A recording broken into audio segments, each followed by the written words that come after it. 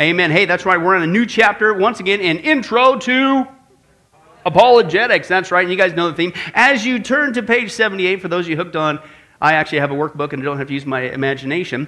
Page 78, as you turn there, once again, the recap, we're dealing with the skeptical questions, apologetics, give a defense of the existence of God. Everything has a beginning, which implies a beginner, i.e. God. We saw that. Everything has a design, which implies a designer, i.e. God. Well, what about evolution or evolution? It does spawn evil, because if you don't believe there's not a God, then guess what? You act like it, right? Teach kids that they came from an ape. Why are you shocked when they act like an ape? So what about that? And then we took a 42-week detour and dealt with that extensively. Well, hey, wait a second.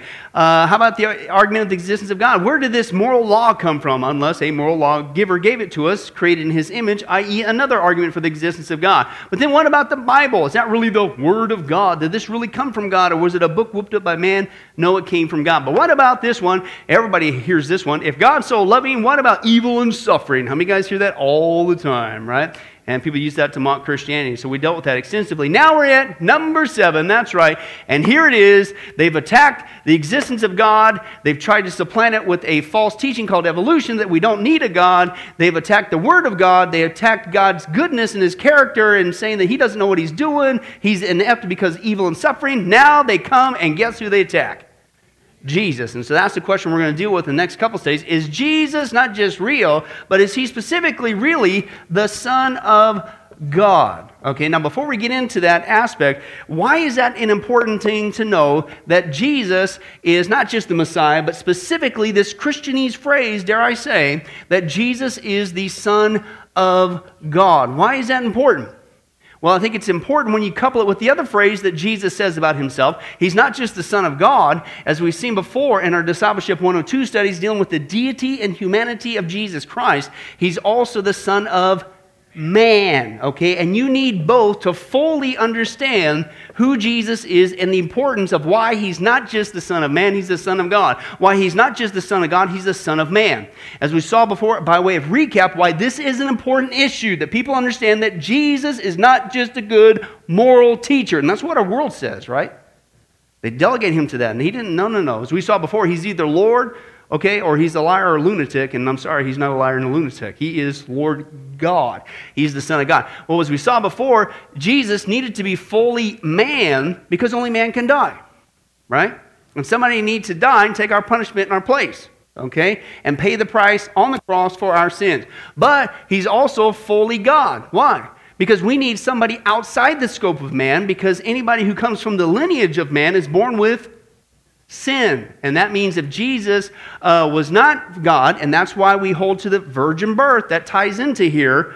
If He wasn't of a virgin birth, then He would have inherited the sin nature, which means He would have sinned, which means if He did make it to the cross, He would not have been the perfect sacrifice. Okay, so He has to be at the same time fully God, fully man. He's not just the Son of man, He's the Son of God. You have to hold on to that. That's a core Christian truth to understand that. Okay, so now that's a Christianese phrase. That's a Christian truth. We understand the importance of it. How do we know it's real? How do we know that Jesus really is? Because a lot of people say, oh yeah, He was a great guy. They focus on His humanity. He was a great teacher. They'll give us that one, so to speak. But when you're talking the Son of God, that means Jesus is God in the flesh. This is God in the flesh walking around the earth. Whoa. And that's usually what they balk at. So we're going to take a look at that evidence. Chapter 9, let's go. If God came down to earth in the form of a human, what would we expect this person to be like? Well, that's what we're going to see in the next couple of chapters. Did Jesus have the qualities and characteristics we would expect if He really were the Son of God? So let's put it to the test, right?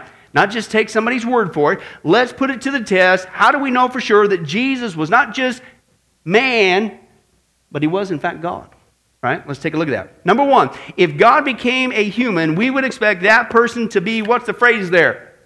Without sin. Now, what term does the Bible use when it's talking about without sin? It rhymes with holiness.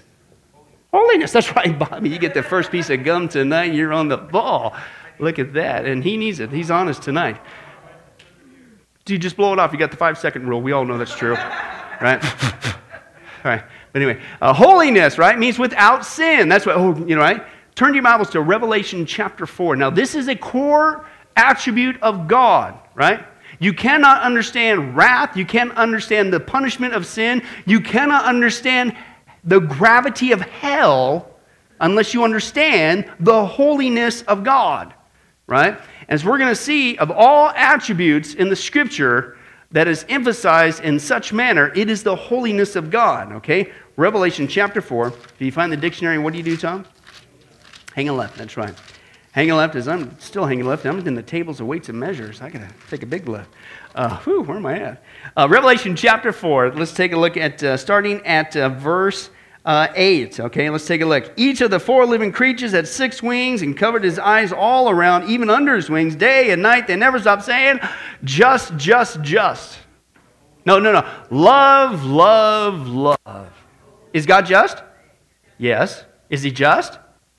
Yeah. But for some reason, this one 3 times.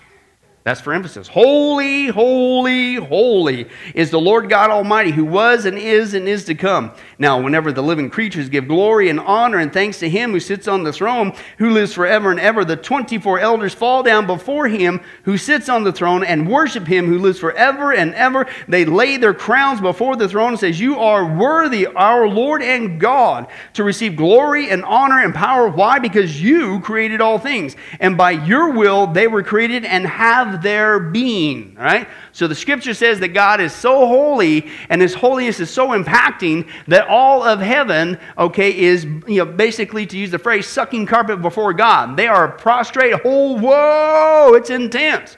Okay? He is holy. Now, the problem is, I think in the American church, we are way too familiar with this term. In other words, we've kind of denigrated it, right? We use it in a, dare I say, unholy manner, right? For instance, we'll say phrases like, "Holy cow!" Right? Or all those movies out now with the Avengers of "Holy smokes, Batman," or "Holy macaroni," or "Holy this," "Holy, holy." We use it so flippantly. And I think that's the problem. And what it does is we don't understand what in the world just came out of your mouth. Now, as we see before in the New Testament, the word holy comes from the Greek word hagios. Okay, that's where bacon comes from. No, wrong kind of animal. Hey, yeah, but bacon is very good. Dare I say, and I digress. Let's move on. Hagios, okay, and that means holy, but listen, it means something sacred. Listen, this is God. This is his core character. This is the character, unlike any other character mention of God, that is repeated 3 times. In other words, if you got to get one character right about God, you better get this one. He is holy, which means God is sacred. Listen, he is something that is pure from every fault, something immaculately clean. It speaks about God's absolute perfection. There is no darkness, there is no shadow, there is no sin. God never, ever, ever does anything wrong, nor can he do anything wrong, because he is holy. That's pretty intense. I like one guy, he used this analogy. He said, listen to this, but here's the standard. He said, imagine a guy who could hit a hole-in-one on a par 5, not par 3, par 5, who could hit a hole-in-one on a par 5, not just once in his life, but every single time he ever tried. Give it up for Ron Waxer. He's the most amazing golfer in the planet has ever seen, right? And as good as that is, but listen to this, but not only that, he expected you to do the same. That's the holiness of God. It's beyond our reach, isn't it? And see, that's the problem. That's why God had to send his holy Son. That's why Jesus is not just the Son of Man, he's the Son of God, because only God could be the perfect sacrifice that we needed. Because we have all blown it. There's no way, right? We will never make maybe, how could we even do it one time? Or maybe the wind was blowing, a hurricane or something, that you could actually make a hole-in-one on par 5, right? Or you cheated with the bird, suck it up, barfed it out the right spot. I don't know, okay? But that's just one time. But every single time that you ever tried, it's impossible, okay? So that's the holiness of God, with absolute, without sin, perfection, never ever does anything wrong. So that's the core attribute of God. So let's go back to the test. This is where we're going with this. So if Jesus, therefore, is the Son of God, then Jesus has to be also holy, especially this one. This is a core character of God. In other words, Jesus has to be, if he's the Son of God, he has to be without sin. So let's examine that. Was Jesus without sin? Well, Jesus' followers claimed he was without sin, right? Now, why is that important to listen to his followers? As we saw before with an accident scene of a crime, you want somebody who was right there. You don't want somebody 2,000 years removed saying, well, here's what I think happened. What? You know, somebody who's right there at the scene, it kind of carries more weight, obviously, right? So that's what we see. Jesus' followers claimed he was without sin. The apostles lived and traveled with Jesus 3 years. Not 3 minutes, 3 years. How many guys have been a friend with somebody for at least 3 years? How many guys have been married for at least 3 years?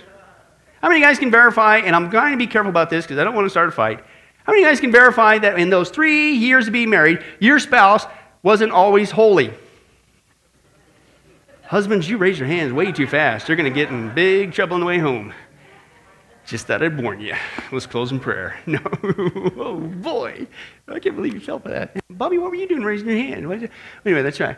But anyway, let's move on. All right, so for 3 years, right? So they walked with him 3 years. So you would think that if, it's all made up, Jesus, the Son of God, sometime, somewhere within those 3 years, at least one time, right?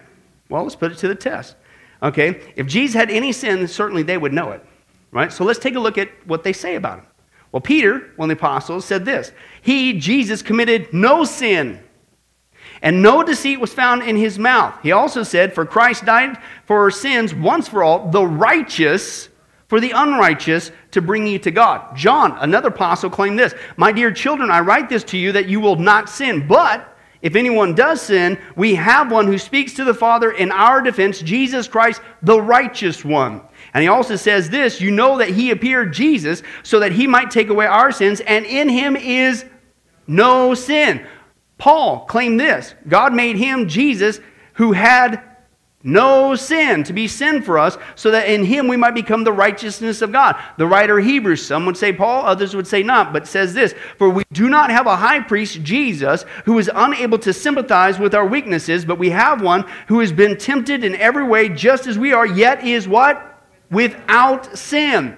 And again he says, such a high priest meets our needs. I love this. In case you don't get it, one who is what? Jesus is holy. I don't know what that means. It's a Christian. Well, keep reading. He's blameless. He's pure. He is set apart from us sinners, exalted above the heavens. So the people who walk with him for 3 years, I'm not going to ask you to name it. You're already in trouble, guys. What those sins were and how many happened just today of your spouse, they couldn't do. There was nothing. There was nothing they could pin on them, right? All right? But I like what this guy says, and this is a good logical course. He says, well, wait a second, next page. Of course his friends would say that, right? Because as my secular philosophy teacher in secular college used to say, well, these guys, they just made up the resurrection of Jesus. He died. It was unfortunate. They had this good new religion thing going on. They're going to cash in on it, and he up and died on them, so they just kind of made it up. So of course his friends are going to say that, yeah, he was without sin and cover for... All right, well, let's flip it around. What did Jesus' enemies, is your blank there? What did Jesus' enemies say about him, right? Because if you think anybody would be gut honest, it'd be them, right? Logically, absolutely, right? Jesus' enemies claimed, is your next blank, he was without sin. Well, that's interesting. Judas Iscariot. Judas was a friend, an apostle, a travel companion of Jesus for 3 years. Then Judas became an enemy. If Jesus was a sinner, Judas would have known about it and would have told everyone, right? Especially when his dirty deed got known, right? You would think at that point he'd do something like what we want to do. We try to blame it on somebody else. Well, hey, I wouldn't have done this, but look, you think what I did was bad? Selling Jesus for 30 pieces of silver? You should have seen what he did. He did this, and I was there for 3 years, and logically, wouldn't you think? What do we get from him? Judas said this, I have sinned, he said, for I have betrayed innocent blood. Here's your blank there. Even Judas admitted Jesus was without sin. The Jewish leaders, the chief priests, and the whole Sanhedrin were looking for false evidence against Jesus so they could put him to death. But they did not find nothing, though many false witnesses came forward. Right? You guys ever see that ever happen? People try to set you up and God says, watch this one. One of my favorite examples in the scriptures of that is with Haman. Remember that guy who tried to annihilate the Jewish people? And built all these gallows, and right? And who got hung on his own gallows? Haman, right? Once again, that's the nanny boo-boo in Jesus' name. Pilate. And King Herod said this, Pilate called together the chief priests, the rulers, and the people, said to them, you brought me this man as one who was inciting the people to rebellion. So that was the charge against him. He said, I've examined him in your presence and have found what? No basis for your charges against him. And not just him, neither has Herod, for he sent him back to us. As you can see, he has done nothing deserving death. Right? Continue on. The Roman soldier, the centurion, seeing what happened, praised God and said, surely this was a righteous man, as you're blank there. A righteous man. Pilate's wife. While Pilate was sitting on the judge's seat, his wife sent him this message, don't have anything to do with that innocent man. Okay? The thief on the cross. But this man has done nothing wrong. Okay? Again, this is his enemies, right? And you'd think that they would start throwing out some blame or something, or pointing fingers and like what we kind of do. But they freely admitted, no, not this guy. Not Jesus. And that's why Jesus himself said this. So when he stood before his enemies, name it. Can you prove, any of you, prove me guilty of sin? Bring it on. Why could he say that? And why did they say nothing in response? Because he didn't have any sin. Why is that important? Because if Jesus really is not just the Son of Man, fully man, but if he's fully God, if he's the Son of God, then he has to be the same attribute. He has to be. He can't make one mistake. Hey, praise God, he didn't. Jesus is holy. He is just like God. He is the Son of God. Okay, he is Son of God, God in the flesh. No one could. Jesus' life has always been regarded as the purest in human history. Even the religion of Islam, the Quran, claims that Jesus was without sin. Is your blank there. Now, number two, he not only needs to be holy, here's the next one. If God came, page 80, if God became a human, we would expect that person to have supernatural power.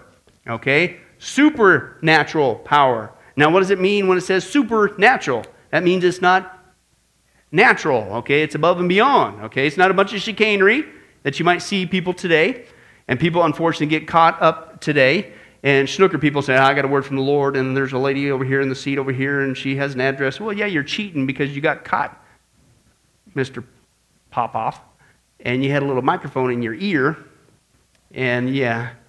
And can you believe it? He's back on TV again. It's like waited a whole other generation and started the same snookery going again. Can you believe that? Guys get caught all the time.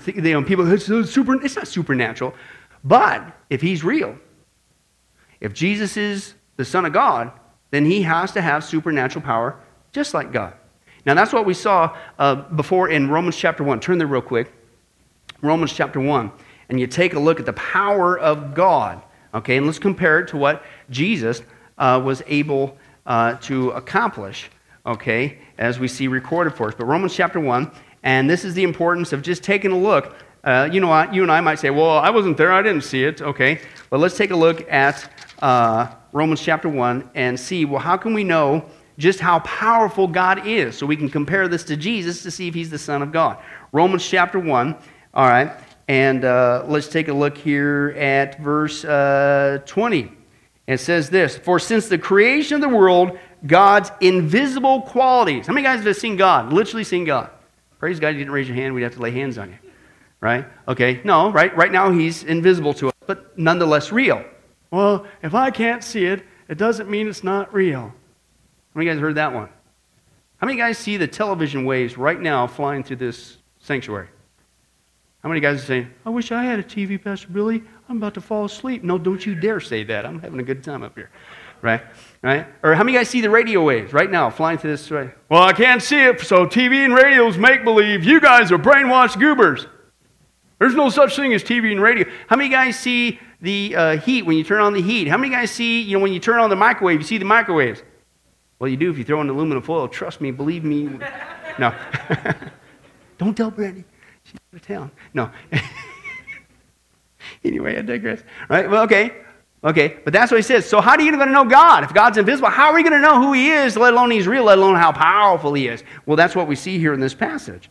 Right? He says here, verse 20, he says, for since the creation of the world, God's invisible qualities, his eternal what? Power and divine nature have been clearly seen, being understood from what? What has been made, so that men are without excuse. So you want to know that God's real and you want to know how powerful God is? All you got to do is look at what he's made. I don't have time to get into that. We dealt with 10 weeks on intelligent design, right? But let me just give you a couple little teasers, okay? The DNA molecule is so complex, just the DNA molecule, that if all the code was typed out from just the DNA molecule, it would be enough pages to fill the Grand Canyon 40 times. That's pretty complex. That's powerful. The atom is so small that it would take the whole population of the planet 180 million years to count just the amount of atoms in a single cup of water, counting one per second. How many guys don't want to do that? I don't either. The cell, even the simplest cells are bristling with high-tech machinery. Okay, no such system could arise by blind chance. The most advanced, automated, modern factory with its computers and robots all coordinated on a precisely timed schedule is less complex than the single workings of an inner cell. The most supposed simplest cell, the paramecium, is more complex than the space shuttle. Whoa, that's pretty intense.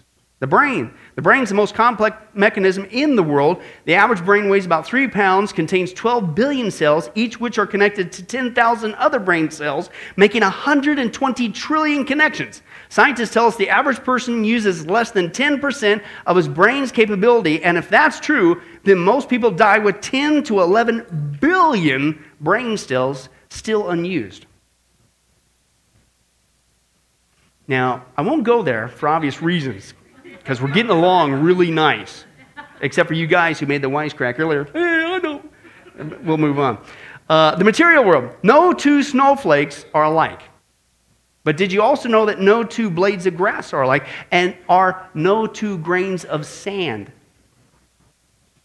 That's pretty wild. The animal world. I don't have time to get into that, and then we'll finish up. The common flea. How many guys like fleas? How many guys flee when the fleas come? Right? Fleas, listen to this. Is capable of jumping 100 times as high as its own head. And see, we don't get that because we're a little bit taller than a flea. But let's do it. Were champion Olympic jumpers to do as well as a flea, proportionately, they would have to jump clear over the Washington Monument in one bound with 80 feet to spare. Now, how many guys would like to do that? How many guys realize that as soon as you made it up there 80 feet high, that's the last time you do that? Because gravity kicks in and you wish you were a flea, right? And it's amazing. God is awesome. It's powerful. Now, as we saw before, how many guys realize that the universe is kind of big? Really super big, right? Massively big, okay? If you could travel at the speed of light, it would take you 8.5 minutes just to reach the sun at the speed of light, which is 93 million miles away. And if you wanted to reach our nearest star, okay, it would take you 4.5 years traveling at the speed of light. But if you want to make it across our galaxy, the Milky Way, it would take you 100,000 light years traveling at the speed of light. That's just our galaxy. And the universe is full of galaxies, so much so that we can't even name it. And God says, their scripture says, that God spoke everything into existence just like that. That's huge. That's massive. That's powerful. How many guys would say, whoever does that, that's some serious power? I like what one guy said. He says, now, we're not able to travel at the speed of light. He says, and part of it is because as you travel at the speed of light, mass increases in an outward progression into infinity. It just gets like that. And he says, and that's why you should never let anybody ever say that you're fat. He says, you just need to tell them you're traveling too fast. Got a busy schedule. Moving on. But anyway, that's right. In fact, one last thing, and we'll move on to show you the power of God. We talked about this before. This is Ephesians chapter 1, verse 4. And it talks about how God laid the foundations of the earth. Now, what's going on there in the Greek, the picture that's, I'll never forget Dr. Couch saying this in the Greek there. It literally is just, God didn't just do all that. It's just like he went, he flung it down. No big deal. Next. That's what the scripture says. God is powerful. It's too big, our problems are too big for him. That's a good word. But here's the point in bringing that aspect of God up. God is powerful. So again, if Jesus truly is the Son of God, if he's God, if he's fully God, then he not only has to be holy without sin, he has to be powerful, supernatural powerful. Well, what do you think is going on with the miracles? Why do you think the Scripture repeatedly says and talks about so many miracles? What do you think he's demonstrating? Hello? I am not just the Son of Man, I am the Son of God. This is God in the flesh, because only God has the power to do this. We can't do this. And that's what we see here. His mother was a virgin when he was born. He changed water into wine. He healed a Roman official's son. He healed a man who had an evil spirit. He healed Peter's mother-in-law. Let's move on. He caused many fish to be caught. He healed a man with leprosy. He healed a man who was paralyzed. A man who had a disabled hand, he healed him. He healed a Roman officer's servant. He brought a dead man back to life. He calmed the stormy sea. He healed a man with many demons. He healed a woman with internal bleeding. He gave life to a girl who was dead. He healed 2 blind men. He healed a man who could not talk. He healed a man who was disabled. He fed 5,000 people. Times that by at least 3, because typically they just named the men. They didn't name the women and children who were most likely there. So you got way more than that. He walked on the sea. He healed a girl with an evil spirit. He healed a deaf man. He fed another 4,000, again, times it by at least 3. He fed them. He healed a blind man at Bethsaida. He healed a man who had been born blind. He healed a boy with an evil spirit. He caught a fish with a coin in his mouth, told Peter where to go to pay his taxes. How many guys would love to do that? Wouldn't that be awesome? Yep. It's April 15th. Where are you going? I'm going fishing, Ron. Got to pay taxes. Wouldn't that be awesome? He healed a blind man with an evil spirit. He healed a woman with 18-year illness. He healed a man with a bad disease. He healed 10 men with leprosy. He raised Lazarus from the dead. He healed a blind man near Jericho. He healed another blind man. He caused a fig tree to dry up. He healed a cut ear. That's awesome. Have you read that account? That's amazing. Do you understand what's going on in that text? When they come to get Jesus and Peter takes out his sword and he chops off the guy's servant's ear, he chopped the ear off. And in real time, well, it's probably going, you know, whatever that noise makes, right? It's really, Jesus bends down, picks up the ear, pops it on, and it's working like a charm. What? How many of you guys would be sitting there just trying to go, you're freaking out, trying not to pass out from the blood? Can you get a stitch in there? Ugh. Think of the power of just that one. And it's working again. How many guys realize if that were you, you'd probably be so nervous to be upside down? Right? Or sticking out at a 45-degree angle, and they make fun of him, rubs his line. Thanks, Jesus. Did it right? Wow, amazing. Healed a cut ear. He was resurrected from the dead, and he caught again a bunch of fish to be caught again. Okay. I like what one guy said. He said, now think about this in our skeptical world today. If Jesus did these miracles today, do you realize how many people he would be in trouble with? Watch this. If Jesus were to do his ministry on earth today, here's who he'd be in trouble with. First of all, the FDA for turning water into wine without a license. The EPA for killing trees. The AMA for practicing medicine without a license. The Department of Health for asking people to open graves. And for raising the dead. And for feeding 5,000 people. The NEA for teaching without a certificate. OSHA for walking on water without a life jacket. And flying in the air without an airplane. The SPCA for driving hogs into the sea. And the National Board of Psychiatrists for giving advice on how to live a guilt-free life. Right? Skeptics say that Jesus, not only, of course, with that, that's with humor, but in all seriousness, oh, there's no way that he is fully God. Excuse me? Only God could do what we just read. He didn't do it one time. He did it again and again and again, everywhere he went. Now, next page, listen, that's just what's recorded for us. Listen to this amazing statement by John on page 81. The Apostle John wrote, Jesus did what? Many other miraculous signs. We're not even going to find those out until we get to heaven if he lets us know. That's enough. He says that's the tip of the iceberg. I love what he says here. Many other miraculous signs in the presence of his disciples, which are not recorded in this book. But these are written that you may believe that Jesus Christ is who? The Son of God. And that by believing, you may have life in his name. Jesus' miracles, that's your blank there, miracles demonstrate power over nature, power over evil, power over demons, power over sickness, power over disease, and power over death. Gee whiz, I'd say that he has to be God. He is God. I would say, okay, well, maybe that's his buddies. Once again, like with the holiness factor, they're going to kind of cover their tracks, right? As the skeptics would say, because they want this religion thing to continue on. So they're going to fudge things a little bit. Well, what does enemies say? Did Jesus really have Supernatural power? Well, let's take a look. What we were accomplishing, they asked, here is the man, here's his enemies. They said this, here is this man performing many miraculous signs. If we let him go on like this, everyone will what? Believe in him. Why? Because, man, he's walking, he's without sin. He never does anything wrong, just like God. And he has the power of God to do all these amazing things. They couldn't stop it. They couldn't deny it. Everybody knew it, and they said, in fact, we better just get rid of him. That's our only option. Because if he keeps this up, holy and power, everybody's going to turn to him. Isn't that sad? The evidence is right before you. The one in whom you need the most is right before you. And you want to kill him. Why does the scripture say that they did that? One of the motives? They didn't want to give up their positions of power and authority.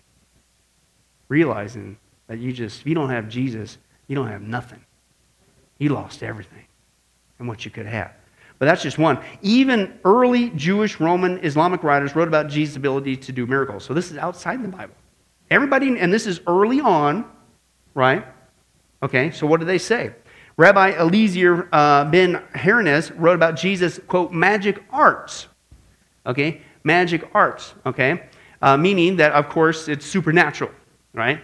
Now, that kind of brings up a whole other thing we don't have time to get into. We've talked about this before. But it kind of leans into the issue of the blasphemy of the Holy Spirit. How many of you guys heard that one? Okay, Christian, whatever you do, don't commit the blasphemy of the Holy Spirit. Because if you commit the blasphemy of the Holy Spirit, it cannot be forgiven. You're doomed. You lost your salvation. Matthew chapter 12, read the context. What is the blasphemy of the Holy Spirit? And can a Christian even commit that even if they wanted to? Which is a straw man argument. The blasphemy of the Holy Spirit as defined in Matthew chapter 12 is equating the miracles of Jesus not being done by the power of God, but by the power of Satan. So how many guys right now as a born-again Christian believe that Jesus did all his miracles by the power of Satan? Yeah, it's called a straw man argument. Give me a break. So number one, no Christian's ever going to do that. Number two, can a Christian even do that today if they wanted to? No, because Jesus isn't here.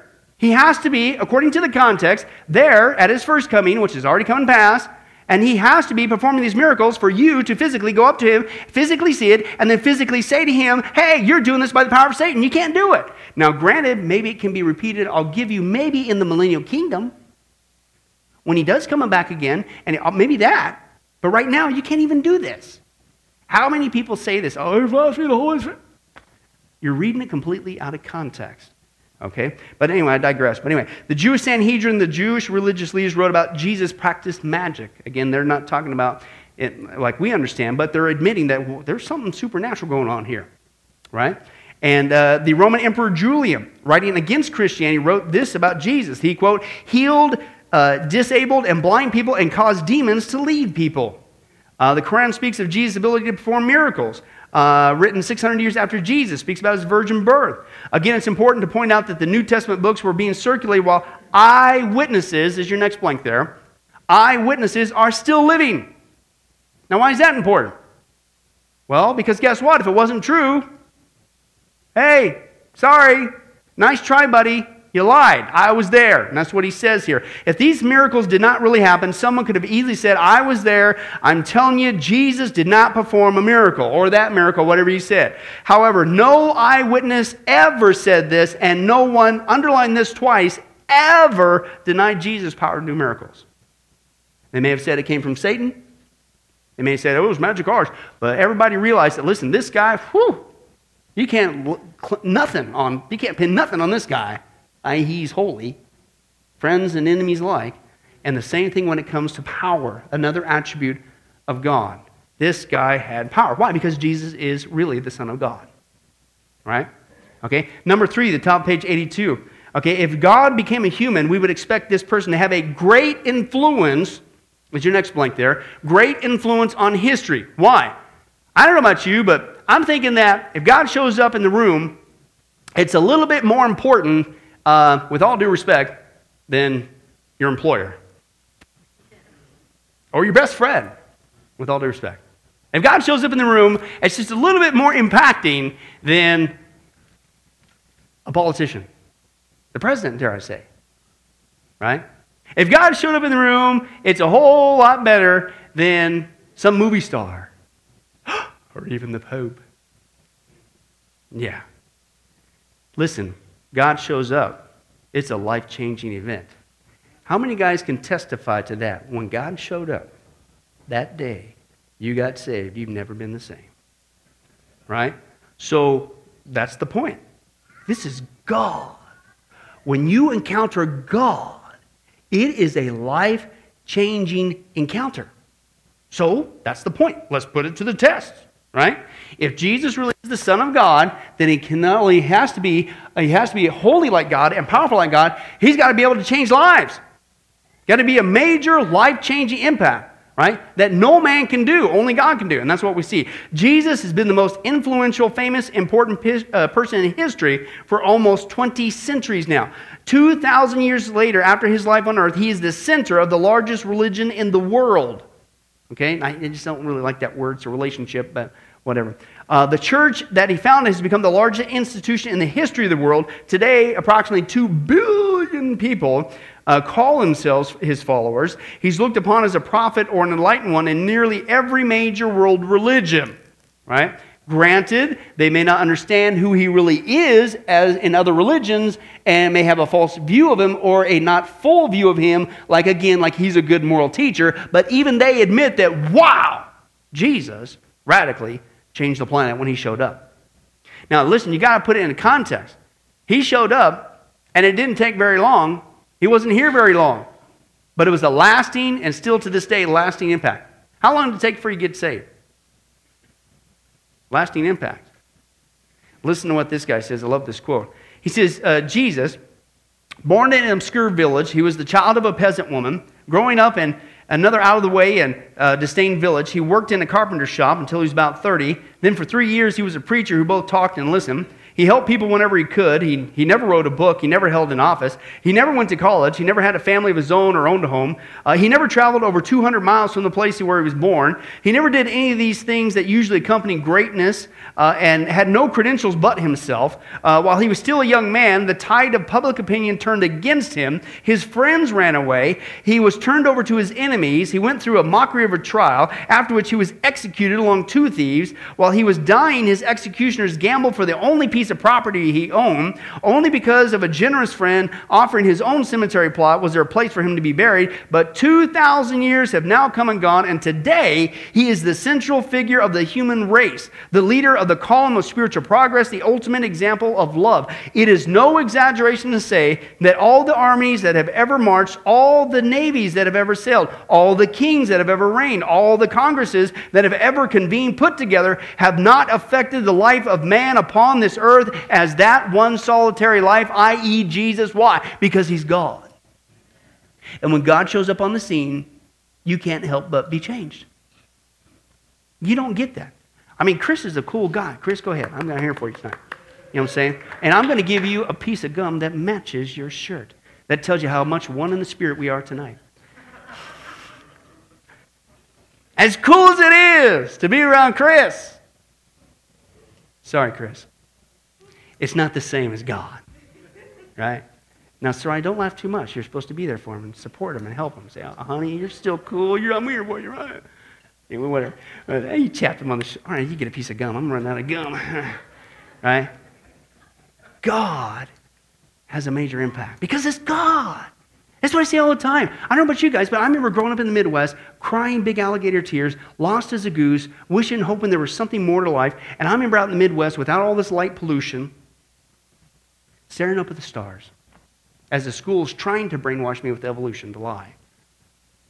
Crying, just wondering, hoping that there was more to life. Was there a God? There has to be somebody. And then I remember getting saved that day 22 years ago, all by myself in the bedroom, and crying out in bare bones faith, God, if you're real, and if you really want this life, you can have it.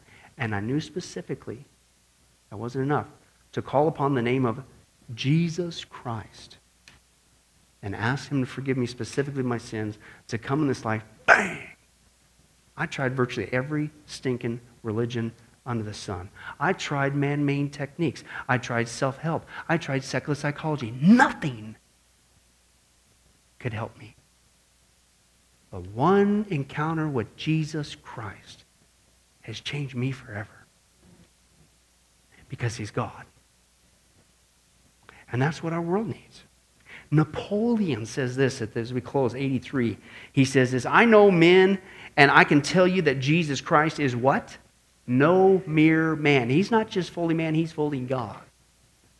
Between him and every other person in the world, there is no possible term of comparison. Alexander, Caesar, Charlemagne and I have founded empires. But on what did we rest the creations of our genius? Upon force. Jesus Christ founded his empire upon what? Love. And at this hour, millions of men and women would die for him. He has impacted the world unlike anybody else. We'll close with this. The historical facts are beyond dispute. He appeared on this earth of ours nearly 2,000 years ago. Anything in the way of earthly privilege or advantage was denied to him. He was born in a stable, brought up by a peasant couple in a cottage. He worked as a youth, as a young man at a carpenter's bench. He had no contact with any of the world's greatest cosmopolitan centers or any famous university or any renowned teacher. On the contrary, he lived his brief earthly life in an out-of-the-way corner of the world amongst a subject people in a small country commonly regarded as of no consequence. Oh, by the way, he started his journey being what? Born in a stable. And yet he was the King of Kings and the Lord of Lords. As Philippians 2 says, and he humbled himself and took on the form of a man, became a servant, even unto death. And he says this, he goes on, he says that the only school he ever attended was the synagogue school at Nazareth. Quite possibly the only textbook he ever studied was the Old Testament. He was without wealth or status, yet in spite of all these disadvantages and limitations, by virtue of the Spirit that was in him, he uttered a wisdom which transcends in worth that of any world-renowned philosopher, and indeed of all philosophers combined. His message has proved itself fitted to the deepest needs of all humans, irrespective of all considerations of time, place, or nationality. His witness was so sublime, in other words, mind-blowing and powerful, that it has been the light of the world ever since. In view of the impact of his life upon the life of the world and the profound and far-reaching lasting effects which he has produced, there are few who would deny for a moment. Listen, he, Jesus Christ, is, quote, the greatest being who has ever trod our earth. Nobody on this planet has affected this planet, still continues to affect this planet, than Jesus Christ, because that was the Son of God on the earth. The one and only Son of God on this earth. And in a very short amount of time has radically changed things forever. And one day, he's coming back. He's coming back to get us. And at the end of the 7-year tribulation, we come back with him. He sets up his millennial kingdom. We get to rule and reign with him. He will have headquarters in Jerusalem, bring peace to the planet, and we will be with Jesus in an amazing planet unlike this one. Isn't that awesome? Jesus is the Son of God. Not just because it's a Christianese phrase, and I had to sign off on that in Tom's class, and he wasn't going to make me a member. It's so high pressure, Tom. What are you doing? Right? No. It's because certainly the Bible says so, which we've already demonstrated, did come from God, so you might want to pay attention to it. But even logic and reason tells us so. Everybody who ever encountered Jesus, he is holy, he is supernaturally powerful, and I've never been the same since. That's just the tip of it. Lord willing, next time we're going to get into part 2, even more reasons why we can know for sure Jesus really is the Son of God. Amen? Well, hi, this is Pastor Billy Crone of Sunrise Baptist Church and Get a Life Ministries, and I hope you enjoyed today's study. But in closing, before you go, let me ask you one final question. If you were to die today, are you sure that you go to heaven and not hell?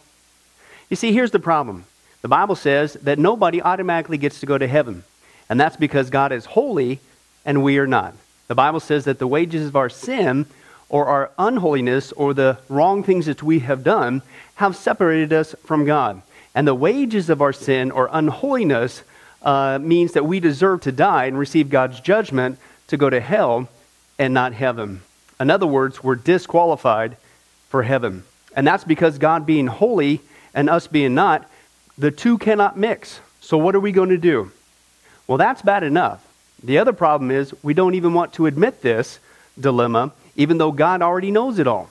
And so out of love, God gave us something called the Ten Commandments to show us that we're really disqualified for heaven.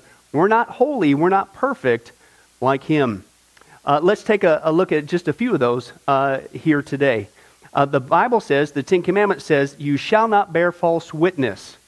That means lying. How many of you ever told a lie before? Well, those of you who didn't raise your hand, you just did. Okay, let's be honest, folks. Let's not tell another lie. We've all lied. Well, believe it or not, that disqualifies you for heaven. That's how holy God is. He is the truth. He does not lie. And so that makes us a liar. Another of the Ten Commandments says, you shall not steal. Okay? How many have ever taken anything without permission? Well, all of our hands should have went up at that one.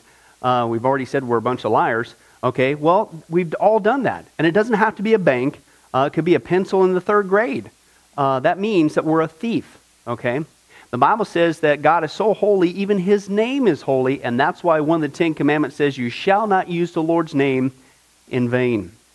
Hey, folks, isn't it ironic how now the blessed name of Jesus Christ, the Bible says there's no other name under heaven by which men might be saved, Jesus Christ, has now become a cuss word? Folks, the Bible says that's the sin of blasphemy. Okay? And folks, let's be honest. We've used God's name in vain before. The Bible also says in the Ten Commandments, you shall not commit adultery.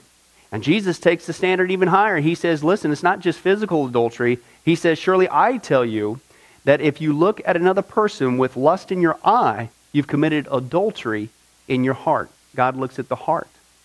One more out of the Ten Commandments says, you shall not murder. And you might say, well, hey, I haven't done that one. Really?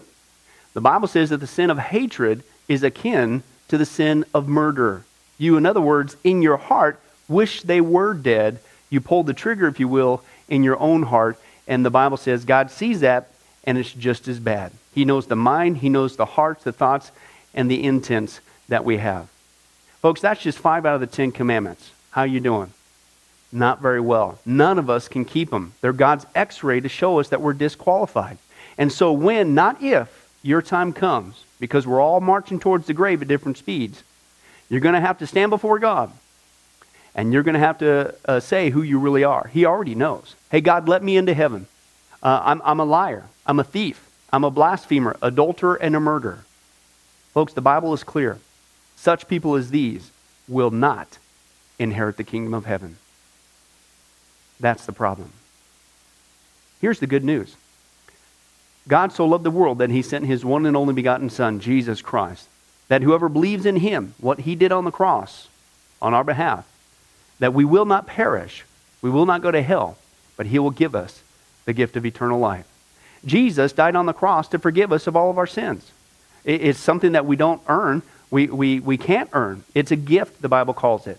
And a gift cannot be earned. He was taking the death penalty in our place. That's what the cross was of the day. And that if we would just ask Jesus Christ to forgive us of our sins and believe that in our heart that God raised Him from the grave, showing that His death is satisfactory to God to forgive us of all of our sins, no matter what we've done, the Bible says we shall be saved. The Apostle Paul says that if we confess with our mouth Jesus is Lord and believe in our heart that God raised Him from the grave, we will be saved. Let me give you a common analogy of what God's doing and what He did for us with Jesus dying on the cross on our behalf. In life, we know that people can be sentenced for a crime to where they're actually on death row. The courtroom scene has completely finished. The gavel has already sounded. They are going to jail, and they're just awaiting their time before they go to the death penalty. As they're sitting there in the jail cell, it's a proven fact they did what they did. Everybody knows it. They're just waiting for that time for their number to come up, so to speak, and walk down that hall and be executed. There's nothing they could do to reverse their crime. No amount of good works in that jail cell can reverse what they've done. It's too late. It's over. But believe it or not, there's one way that people even today can get off of death row.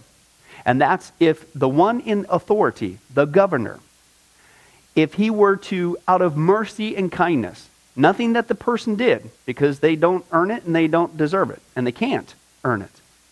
If he would grant them what's called a pardon, out of the kindness of his heart, he has the authority to grant them a pardon and absolve them completely of their crimes against the state. And did you know that there's actually been people that this has happened to, that the governor, out of mercy, has granted them a pardon as a gift, and they've gone down to the jail cell and handed that person, extended it through the bars, here, I'm granting you a pardon. If you would just receive it, you can go free right now. And did you know that there's actually been people who've said, no, I don't want your pardon. And so what happened is, of their own doing, even though they had a way out, they still had to go to the death penalty. Folks, can I tell you something? That's what God did for us with Jesus dying on the cross. He sent his son to take the death penalty in our place. God has the authority to grant us through Jesus a complete pardon. And every day that you're still alive, God is extending to you spiritually this pardon. But a pardon does you no good unless you reach out and receive it by faith. Won't you do that today? Won't you call upon the name of Jesus Christ? Ask him to forgive you of all of your sins, to trust in his work on the cross to pardon us from all of our crimes, our sins against God. God loves you. He wants a relationship with you. But there's only one way to heaven. It's Jesus. There's only one way to get off a death row. It's through the cross of Jesus Christ. Won't you do that right now? Well, this has been Pastor Billy Crone of Sunrise Baptist Church and Get a Life Ministries. And if there's anything that we can do for you, please don't hesitate to contact us. Our number, our information will come up here on the screen shortly. And if there's anything we could do for you, please don't hesitate to let us know. Thank you for joining us. And remember, I hope to see you in heaven. God bless. Thank you for watching this presentation from Sunrise Baptist Church. If you would like to send us a letter or any other kind of postage, you can reach us at 1780 Betty Lane, Las Vegas, Nevada, 89156. For more information, you can give us a call at 702-452-8599 or email us at bcrone@getalifemedia.com, or you can visit our website at www.getalifemedia.com. Billy Crone and this ministry can also be found on Facebook and Twitter. Join us for services at www.sunriselv.com.